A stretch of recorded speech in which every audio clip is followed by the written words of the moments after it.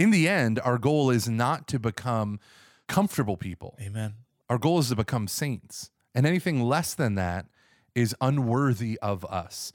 And that is the message that I try to transmit in the midst of, working one-on-one with people.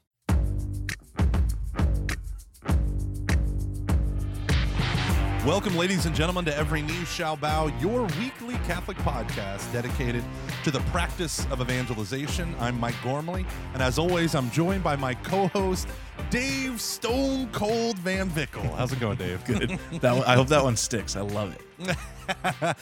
I just watched that Fighting with My Family movie about pro wrestling. Oh, really? Yeah, it's so funny. And that was in the old noggin here. Yeah, so right. How you doing, Dave? Good. Yeah, I mean, it's starting to warm up a little bit here in Pittsburgh, and it's kind of an exciting time in Pittsburgh because even though it's for the wrong reasons, we have full churches right now. Like, even though it's because we're compressing the mass times, and if you're just joining in, if you haven't listened, Pittsburgh is going down from like 200 parishes down to like 64 parishes. Wow. And it's a real sad situation, but it's like it's weird because it's the first time in a lot of people's lifetimes that they've ever been at full masses ever. Wow. So like, because we compress the mass time so much, and so you'll walk into a church and it's like, almost standing room only, and other than Christmas and Easter, no one here has had that experience before. So it's kind of like it's kind of like an awakening call to the church in Pittsburgh that we got to do something to fill these churches again. And, the only answer is to turn outwards to evangelization. So. Yeah, and it's fascinating because in Texas, our churches are full to the brim all the time. Right. Like we have 6 masses on the weekend, and 4 have been standing room only during the school year, standing room only all the time. And yet, at the same time, you realize, that's because we're kind of Johnny-come-latelys to the parish building. We didn't build a church on every block. Right. And so we've always built regional parishes. Right. And so now it's like, this is what you're adopting. You're adopting our model. Right. It's just that it comes at the cost of closing everything down. We got some feedback from last week. A question from last week, and it's a good one. This one's a doozy. Yeah. And I'd say, like, if you work for the church, this is and you're actually evangelizing, right? You're actually bringing people to the Lord and to the church. This is a question that you have to be able to get over. You got to be able to address this in some way or another. And so here it is. A couple were basic. I think they grew up Jewish, and this DRE kind of started reaching out to them and really started to like kind of work with them. And I don't know how the connection was made, but eventually the wife wanted to come into the church, and then the husband. They both came into the church and were both thoroughly evangelized, had a beautiful relationship with Jesus, starting prayer lives, coming to mass, doing all the kinds of things that, you start to see at the beginnings of a relationship of discipleship.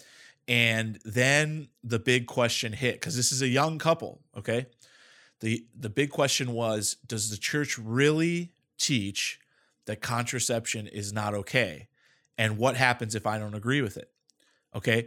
Now, Gomer, I know you've had this experience before, and I have had hundreds of these experiences where, in fact, that's what the topic is today for our podcast, is that these moral issues that start to become a problem when we're bringing someone along the path of discipleship. This is a common problem for I'm guessing hundreds of thousands of people throughout the world who are trying to live by the church's teaching, but for many, many years have totally ignored any kind of thought that the church cares about their human sexuality, about their marriage, about anything like that. And so this is a major issue that people have to work through. And so I'm going to address it from a parish standpoint. And then Gomer, if you want to maybe take a look at it from just, if you're just walking someone through, trying to walk alongside someone on their journey to the Lord. From a parish standpoint, I think there's a few ways you can mitigate having to deal with this one-on-one, okay? The first is this. People are terrified of particularly the issue of contraception, of addressing it. They think that it's very complicated. They think it's difficult to accurately present. the church is teaching on this, and that's just not true. What you need to do is just do a little preparation. But I would say this, that if we're not addressing it regularly in our churches, then it's because we have our heads in the sand, because this is an issue for every parish in America, every parish in the world, most likely.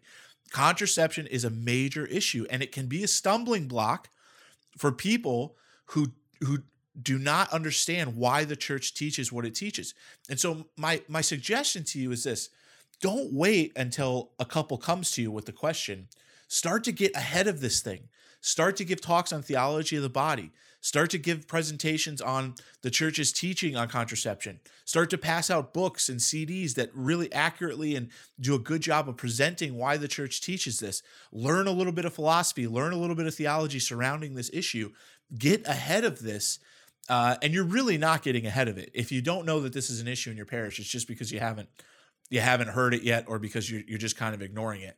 Start to address the issue before, so that you have a mechanism that already deals with. Like, I know at Gomer's Parish, he does like a week a year on just the theology of the body.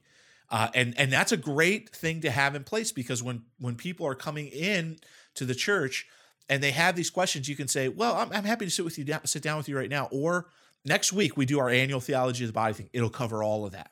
And so I think having these mechanisms in place can be really powerful for your parish. Gomer, what are your thoughts? Nothing is more important than tying moral issues back to the cross. So today's topic is moral living and gospel proclaiming. And often what I've found is it is easy for people, in one sense, once they get over the inherent agnosticism or atheism in our culture, it is easy for them to love the idea that Christ died for me, for my sins, to reconcile me to the Father, to give me a church that I can have a home. It is more difficult when life that following of Jesus involves suffering and self-denial. And often what you find in parish settings that get the kerygma, two things are left out. So they don't, in fact, get the kerygma. One is a call to personal repentance, which involves a confrontation with personal sin. Okay? I find a lot of pastors find it easy to talk about God's love and the cross and resurrection, but they don't know how to connect it with my personal sin that I need to repent of. And then the next step is understanding that the call to conversion to Jesus Christ is not a call to understand that my sins are forgiven and it's done. It's a call to radical Christian holiness, that holiness and happiness are coterminous in God, right? That me seeking my own happiness, God made my holiness, my pursuit of holiness, to be the same thing, which is union with him forever in Christ Jesus. And so our moral living, we today separate our belief from our living, our thinking, and our doing, right? We separate those things out. But Jesus didn't. To be a follower of Jesus means in believing these things, you do these things. In doing these things, it's because you believe these things. So on an individual practical level, right, as Catholics, as we draw from Scripture, the point of Scripture, I mean, look at how Jesus Christ calls people initially. And this is the problem. And Dave, I don't know if you've seen this, but I've seen this when we're talking with young people. I've seen this when we're talking with older people, married couples, engaged couples for formation, is we make Christianity out to be a rose garden. Oh, I hate that. I know. And it is so superficial, and it doesn't survive 1 hour of intense personal suffering. And everyone looks to compromise the moment suffering enters. How can I compromise my beliefs? And so it's this idea that, if you look at Christ, every time he calls people, it's almost like he's pushing them away. Right. He said, no one can be a disciple of mine unless he takes up his cross every day, denies himself, and follows after me. No one can call themselves a disciple of mine unless you hate father and mother, children and spouses, even your own life. If you love them more than me, you're not worthy of me. Right? Jesus is very clear. It is an absolute command to follow him.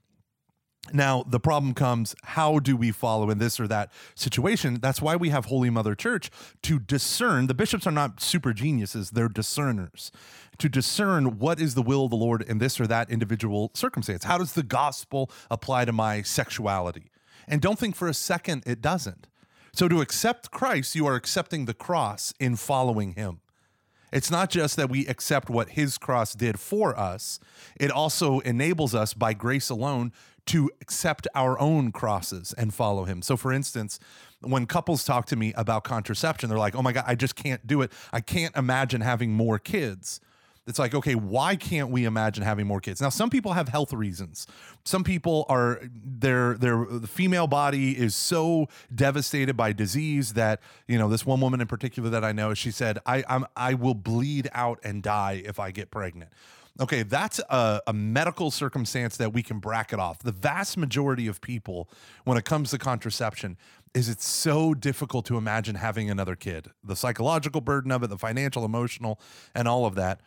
But what is so fascinating is when they enter into truly embracing this, right? They understand that the gospel is not demanding that they have 47 kids. Right.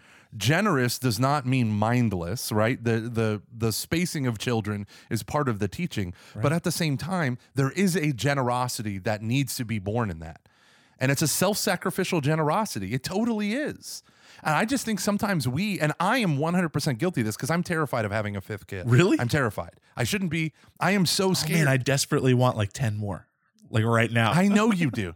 I know you do. I know you do. But I am scared of it because like right now my kids are mostly, you know, they're healthy, they're happy. And I'm like, I don't know what it's going to be like. We're getting older. We're almost in my wife is technically a geriatric pregnancy right now. So I'm just saying this because I understand the emotional fears behind people. And so I want everyone to understand, like, it's not like, see, we're lay people who make babies. We get the drama. Right. We get the indecision. We get the using NFP sometimes doesn't give you clear, conclusive results one way or the other as to whether or not someone's fertile. And you have to kind of deal with that and navigate that. I totally understand that. But at the same time, Christ promised us a cross. Right. He didn't promise us sevens in a slot machine. Right. Like, it's not that he promised to show us how we deal with our suffering. And that's what makes us more like him. In the end, our goal is not to become comfortable people. Amen. Our goal is to become saints. And anything less than that is unworthy of us. And that is the message that I try to transmit in the midst of, working one-on-one with people. Yeah. I think, just keeping it in the perspective that obedience does bring joy. Obedience does bring joy. It may not ever seem like it. It may seem like the furthest thing, but obedience does bring joy. But I love, and I think we got to talk about this more, Gomer. Yeah. The idea that when people preach and speak, it's like that Christianity is presented as like a valley of flowers. That is, it's a troubling, it's an understandable but troubling movement in Catholic evangelism today. Yeah. You go to hear a speaker and it is and I've been guilty of this. I have definitely been guilty of this. It is very much presented as like, oh, the wonderful, beautiful adventure of Christianity. Well, just remember the guy who we follow died on the cross. I mean, we have to remember that because it is a problem that people, are presenting now, just almost like the resurrection without the cross. And that is untenable. It's not possible. So we have to be careful of that. So that was. And that's exactly what Archbishop Fulton J. Sheen was talking about in the 70s. He said in Soviet Russia, they have the cross without Christ. Yeah. In America, we have Christ without the cross.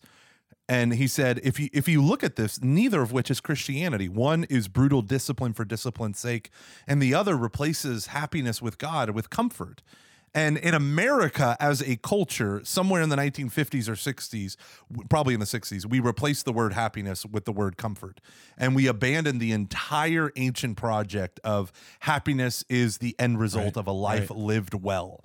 Right. And we just began viewing it as, how's my 401k? How's my Roth IRA? Can I retire at the age of 55 instead of 70 like everyone else in our culture? Can I do this? Can I go around it? We define a successful life by comfort. And this is where the moral piece comes in. So this goes right into our topic for today.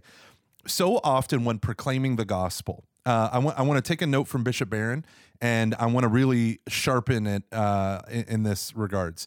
Bishop Barron talks about not if someone's never seen a baseball game, you don't lead with the infield fly rule. You don't start with the minutia and then expect someone to understand it, because there's context that is bigger. And I kind of compare that to this guy Everett Fritz. He's a Catholic evangelist and disciple maker, I think would be a term he would use for himself for youth. He wrote a book called Forming Young Disciples or something like that. Really great dude. And I had him on another show that I do, which shall remain nameless, Catching Foxes. Ooh. And on that show, we were talking, and he said something I thought was really powerful, which was just essentially this notion that if all we do is harp on something like pornography, right? And we don't realize the context that we're in, it's like we're in a war, and the priest is telling all the people who are returning from the front that it's an unjust war and they're immoral for participating in it. Right. He's like, it's so much embedded in the culture that you're blaming people for cultural realities. Right. And he said the same is true about pornography. You have all these teenagers that are in a culture of pornography, and if all you do is say, that's wrong, that's wrong, that's wrong, you're a sinner, then they just feel like there's no help, there's no relief. So we do have to keep those two things in mind when we press further. The next line, though, is from Professor Livio Molina. Not a line, but kind of a line of thought in his book. So he's a professor out in Rome, brilliant dude, and he wrote a book called Sharing in Christ's Virtues. Yeah. And he talks about how sometimes people use the kerygma to hide what it means to follow Jesus. And when I heard that, I realized that was what I was guilty of. Sure. I was so bent on showing people the good and beautiful God that I never talked about virtue. I never talked about our response other than an act of faith and love and how to have a good prayer life. And I really do think that, and we know that morality is a part of systematic catechesis, that when someone accepts Christ, then we show them how to live their lives. Right. But you can't so separate them that when they commit themselves to Christ, they don't know what they're getting into. And so that's why a part of my RCIA formation is on social justice and on sexual morality. It tends that people on the right kind of push down the church's teaching on social justice, and people on the left tend to push down the teaching on church's sexual moral teaching. And so I overemphasize both of them because I need to confront their non-gospel thinking. Right. Does that make sense? It makes total sense. I think one of the things that, practically speaking, and so that people, don't freak out and think like, oh my gosh, I got to start talking about social justice and the church's sexual teaching like Gomer.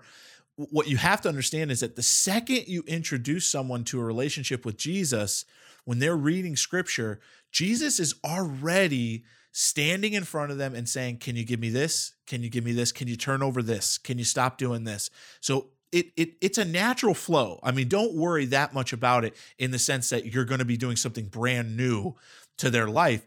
God is already taking a little bit more of their heart. And so it can be presented in that way. I think that the key is patience. Don't you think, Gomer?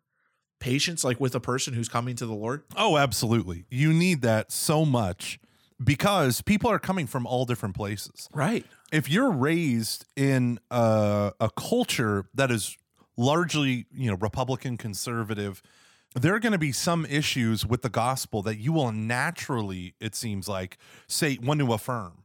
Yeah. And some things that you'll want to hold at arm's length. And there will be things if you're raised in a progressive liberal Democrat household, that the same things will happen, And so the idea of presenting the church's moral teaching in connection with the kerygma is that it's the kerygma that grounds it. It makes no sense. There's no sense without it. Yeah. And one of the failures of teaching, of moral catechesis, it's detached from the person of Jesus Christ. Yeah.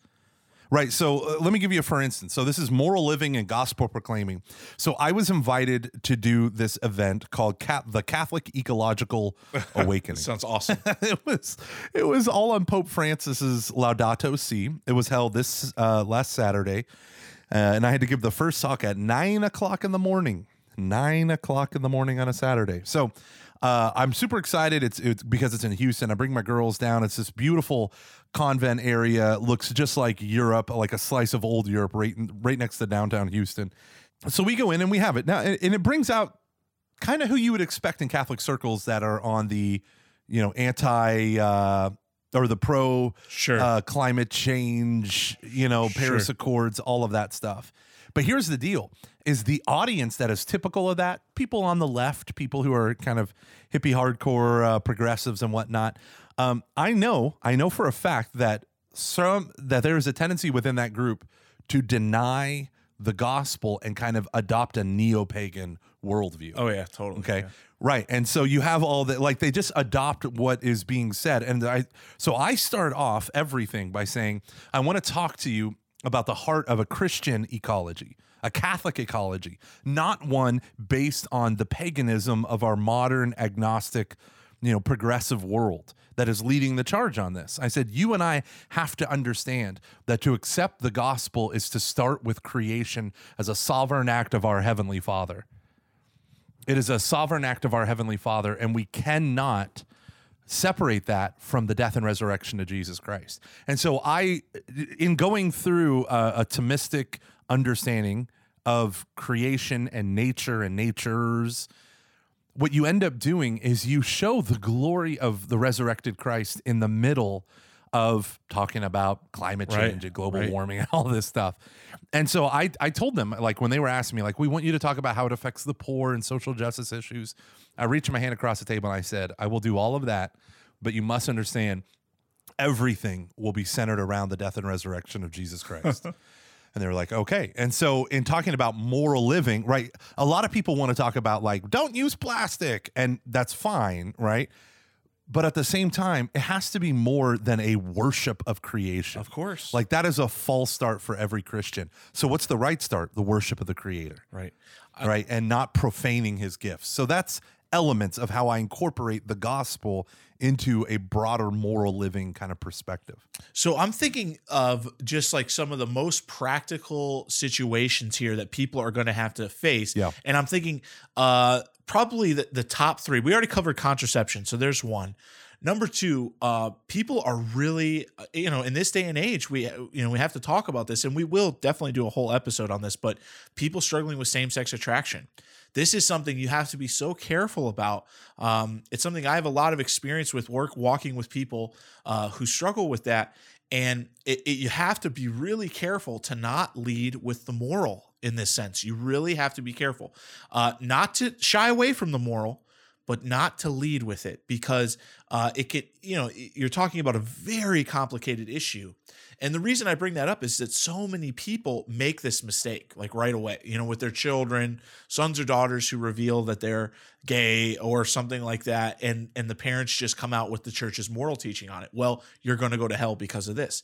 That is totally counterproductive to what you're trying to do, which is ground that person in a real relationship with Jesus Christ, and to really make sure that everything that you're about to discuss with them is understood in that relationship with Jesus.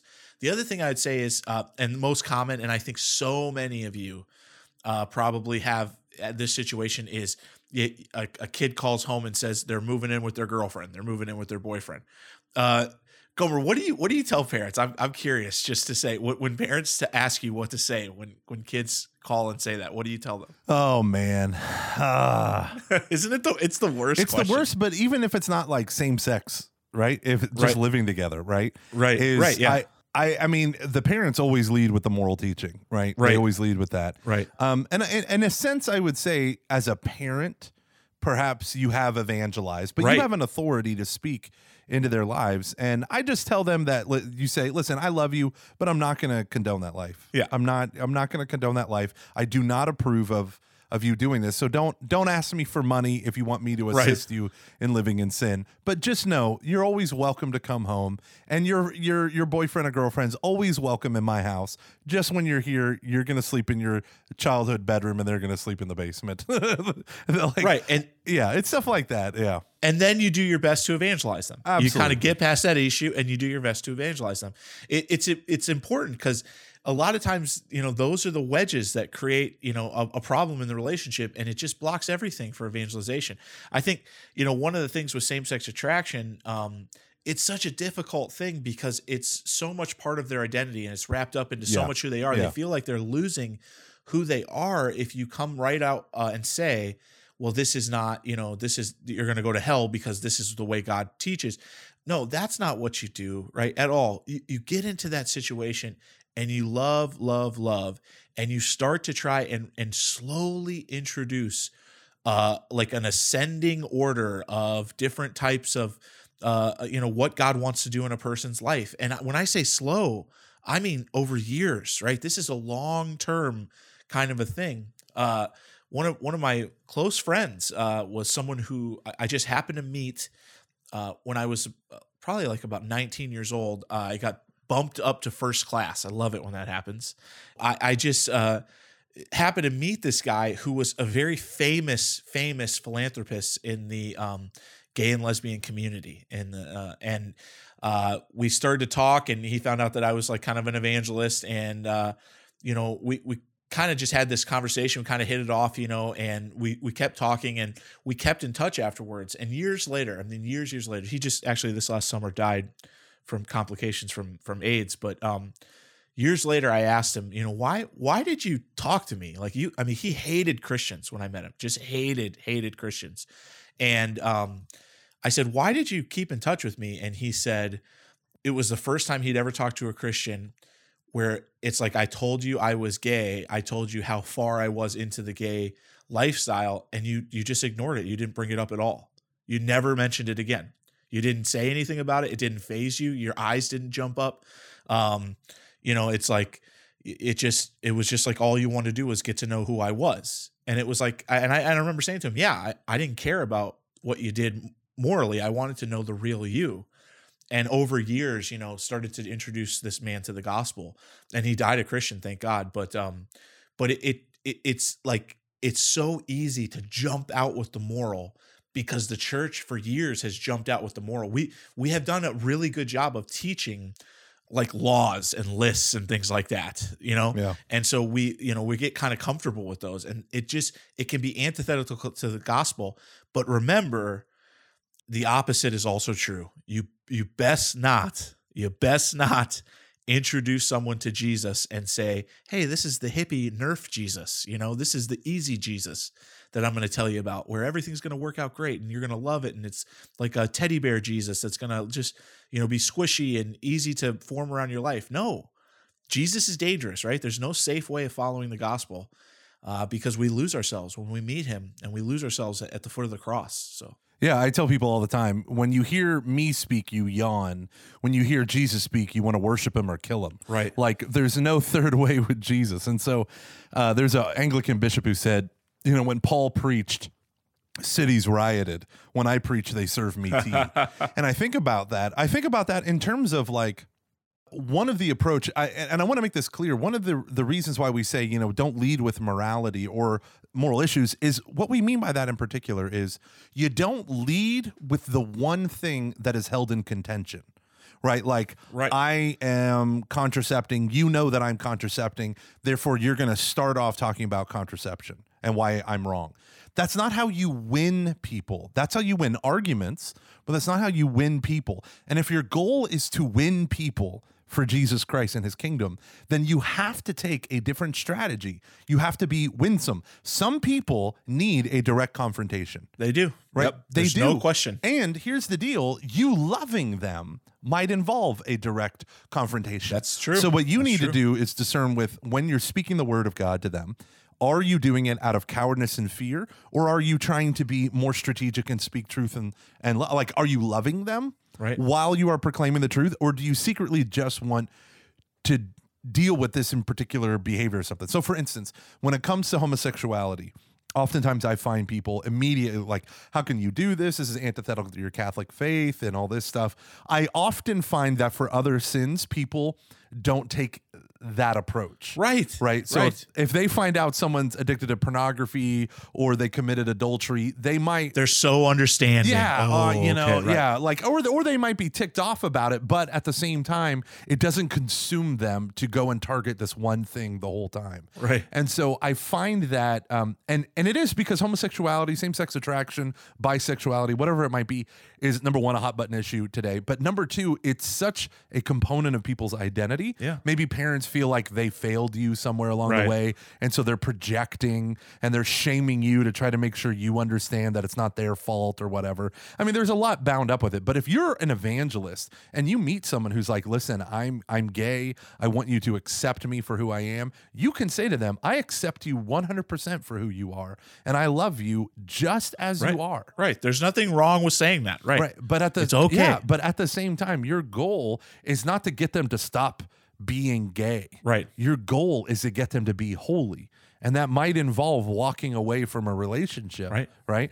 But it also might involve you refining the way your relationship currently Yeah. exists. And I think some people are afraid to do that because they want to. I want to go back to the ignorant days. Right. I didn't want to Right. know. I didn't want them out of the Right. closet. No, listen. They have a life they need to live, but you have a gospel that you need to proclaim. Right. And we can't soften the moral message. We can't say no matter what you do, it's totally fine. Because that's not true. Jesus says, if you love me, you will keep my commandments.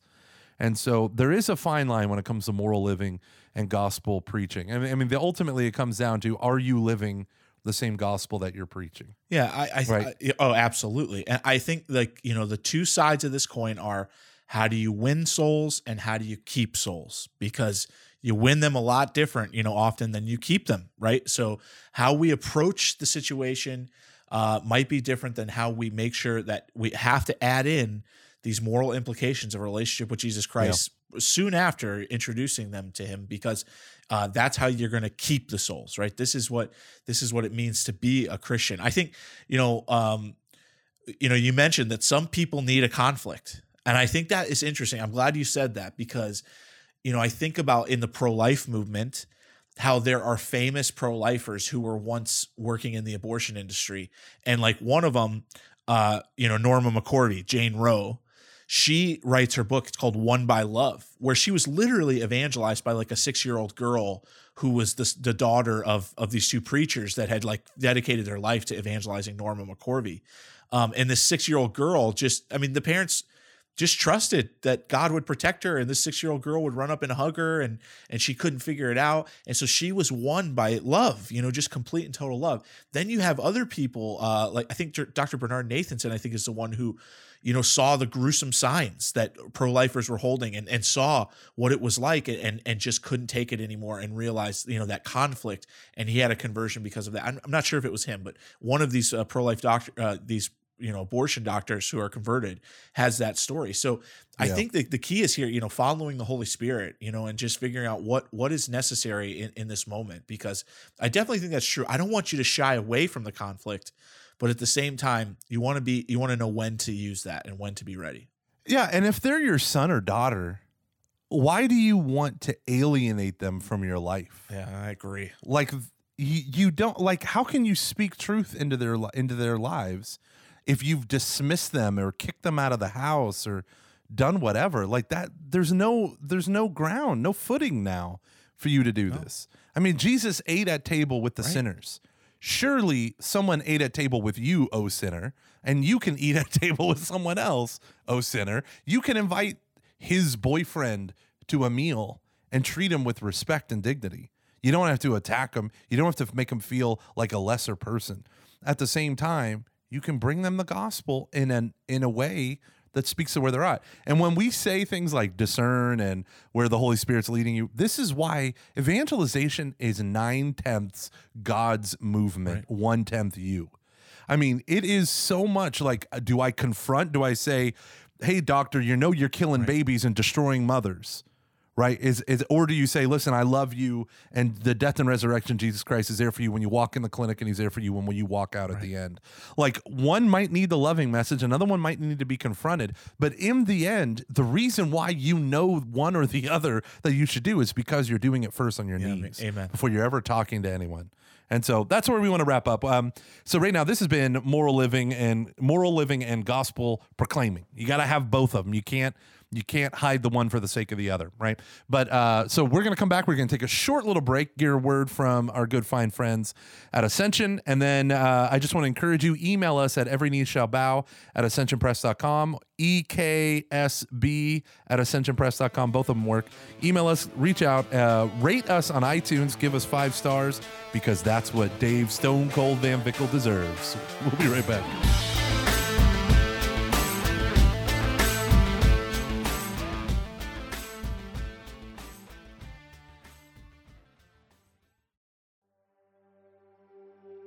Wouldn't it be nice to have a Bible that actually explains how to navigate it and make sense of it? A Bible that includes a detailed plan for how to read it, with a page layout that's designed for study and personal devotion? Now, for the first time ever, there is a Catholic Bible that does just that. A Bible that incorporates the same color-coded learning system that has proven so effective in the Great Adventure studies. I have had the privilege of working with some of the most talented biblical scholars of our day, Mary Healy, Andrew Swafford, and Peter Williamson, to create the Great Adventure Catholic Bible. This Bible makes the complex simple as it guides you through the narrative woven throughout salvation history. The translation is the Revised Standard Version, Second Catholic Edition, an elegant, accurate, and modern Catholic translation. The Great Adventure Catholic Bible is perfect for your personal devotion and Bible study, or as a gift for friends and family. If you want to understand sacred scripture and be transformed by the Word of God, then this is the Bible for you. Pick up your copy at ascensionpress.com. And we're back to Every Knee Shall Bow. We're talking about gospel proclaiming and moral living. And I hope you got something great out of this episode today. Nope, nothing. No, I know. I think this is a fruitful episode. We're going to have to revisit this topic, I think, because it's so important. It's so important. Now, every week we try and give you 5 practical takeaways, things that you can do right now to engage in some form of evangelization or preparing for evangelization or following through on that. And so we're going to launch into our Take 5. Now, in the last week, like 4 different people have come up to me and said, "Oh, I listened to your podcast. I really love evangelizing." And I say, "Oh, really? What do you do?" I'm always so curious. Like, what does that mean to someone who that they want to evangelize? And they'll say, "Oh, well, I love to put on like memes on Facebook. I love to put different messages or inspirational quotes on Facebook, and people seem to be really touched by that." And sure, that's a valid form of evangelization. In this day and age, we must use communication media to evangelize. Put everything for the sake of the gospel. Wait, believe Dave, it or not, did the church write a document about using the communications of social media? Believe it or not, Gomer, they did. Okay, so in the documents of Vatican II, there's a document called Inter Mirifica. Inter Mirifica. I'm sure we can put a link on the show notes to this. And it's pretty short, and it's very straightforward and very simple. And it's about the use of social communication for the advancement of the gospel. And it's a great, beautiful discussion of what it means. And so for your first practical takeaway, I'm just going to have you locate this document either online or print it out or something like that, and start to read this document, Inter Mirifica. I think you'll really be impressed by what the church talks about, in the use of social media and communication. I also want to encourage you to pray through the Sermon on the Mount. The Sermon on the Mount is kind of the Magna Carta of the Christian life. It embodies all that it means to be a Christ follower, to live a countercultural life amidst this fallen world. And so I would encourage you to take one chapter at a time. It's Matthew 5, 6, and 7. Take it one chapter at a time. Take it into adoration with you. Take it into the church with you. Take it into your, prayer corner or wherever you can get some silence from your 4 screaming children. Sorry. And just find some silence and pray through it one chapter at a time. Awesome. Number 3, we always want to be self-reflective when we're evangelizing and remember what it was like when we first heard the gospel preached, what it was like to start to follow Jesus. And so what I want you to do is reflect on maybe a moral issue in your own life that you had to that was a hurdle for you when you started to follow the Lord. I mean, you remember what that's like when Jesus says, "Come follow me." And then he starts to say, "And I want you to leave that behind and leave that behind and leave that behind." What were those things, that you had a hard time leaving behind? I want you to just think about that, what it meant in your life and how it changed when you actually finally had the courage to drop those, those weights that were keeping you back, so that we can be more intuitive evangelists, so that we can remember what it's like for people to leave behind sometimes what we feel is like our whole life. Yeah. And so since I always talk about community, mostly because my Ascension Press thing is called Radical Communities, buy my book. I want to encourage you to have someone that will hold you accountable. What do I mean by that? Find a person or persons who will challenge you on your priorities. Jesus says, when you stumble, not if you stumble. The holiest person, right? The scripture says the righteous person falls 7 times a single day. Here's the deal. who have you invited to challenge you? Because when you start to stumble, when you hit your middle ages and you feel like you're firing on all cylinders and a little arrogance, a little pride, and a little sin creeps in, the first people you push away are those who are closest to you. And you'll do it to your spouse, you'll do it to your kids, you'll do it to your parents, whoever it might be. When you stumble, you push the closest people away. Why? Because they're the ones that'll pull you out of it. Yep. So right now, before you stumble, have accountability. Have people who routinely check in on you, and you check in on them, who is willing to challenge you in your priorities. Because I'll tell you what, when a stranger that you don't know tells you how to live your life, you just get angry. Like when I was at a grocery store and I was buying Coke Zero and the lady said to me, you know, this isn't good for you, right? I have never been more upset at a human being in my life. That is ridiculous. Do you know what? She doesn't know me. She doesn't know if I was buying that for me, if this was my first one ever. It was. I think we could all tell just from looking at you that you're drinking a lot of Coke Zero, Gomer. I'm on a diet. I've been on a diet for 12 years. You're so slim. And I'm so slim. how can you drink all that Coke? But it's true. If you don't have a prior relationship, you have no right to speak into someone's priorities. So get someone now in your life, and you be one in their life. Awesome. Number 5, finally. All right. As we talked about media before, I want you to just share something evangelical through your social media. It could be if you're like older and you don't do, Facebook or Instagram or whatever the fandangled things the kids do these days.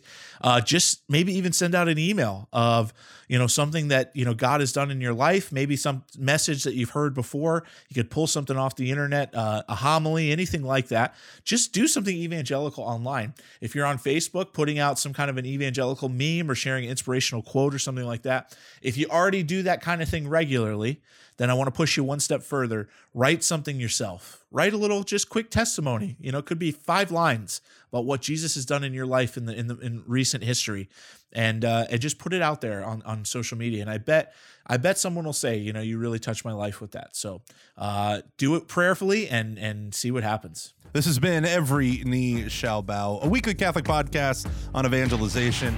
We want to thank you both for listening, for tuning in.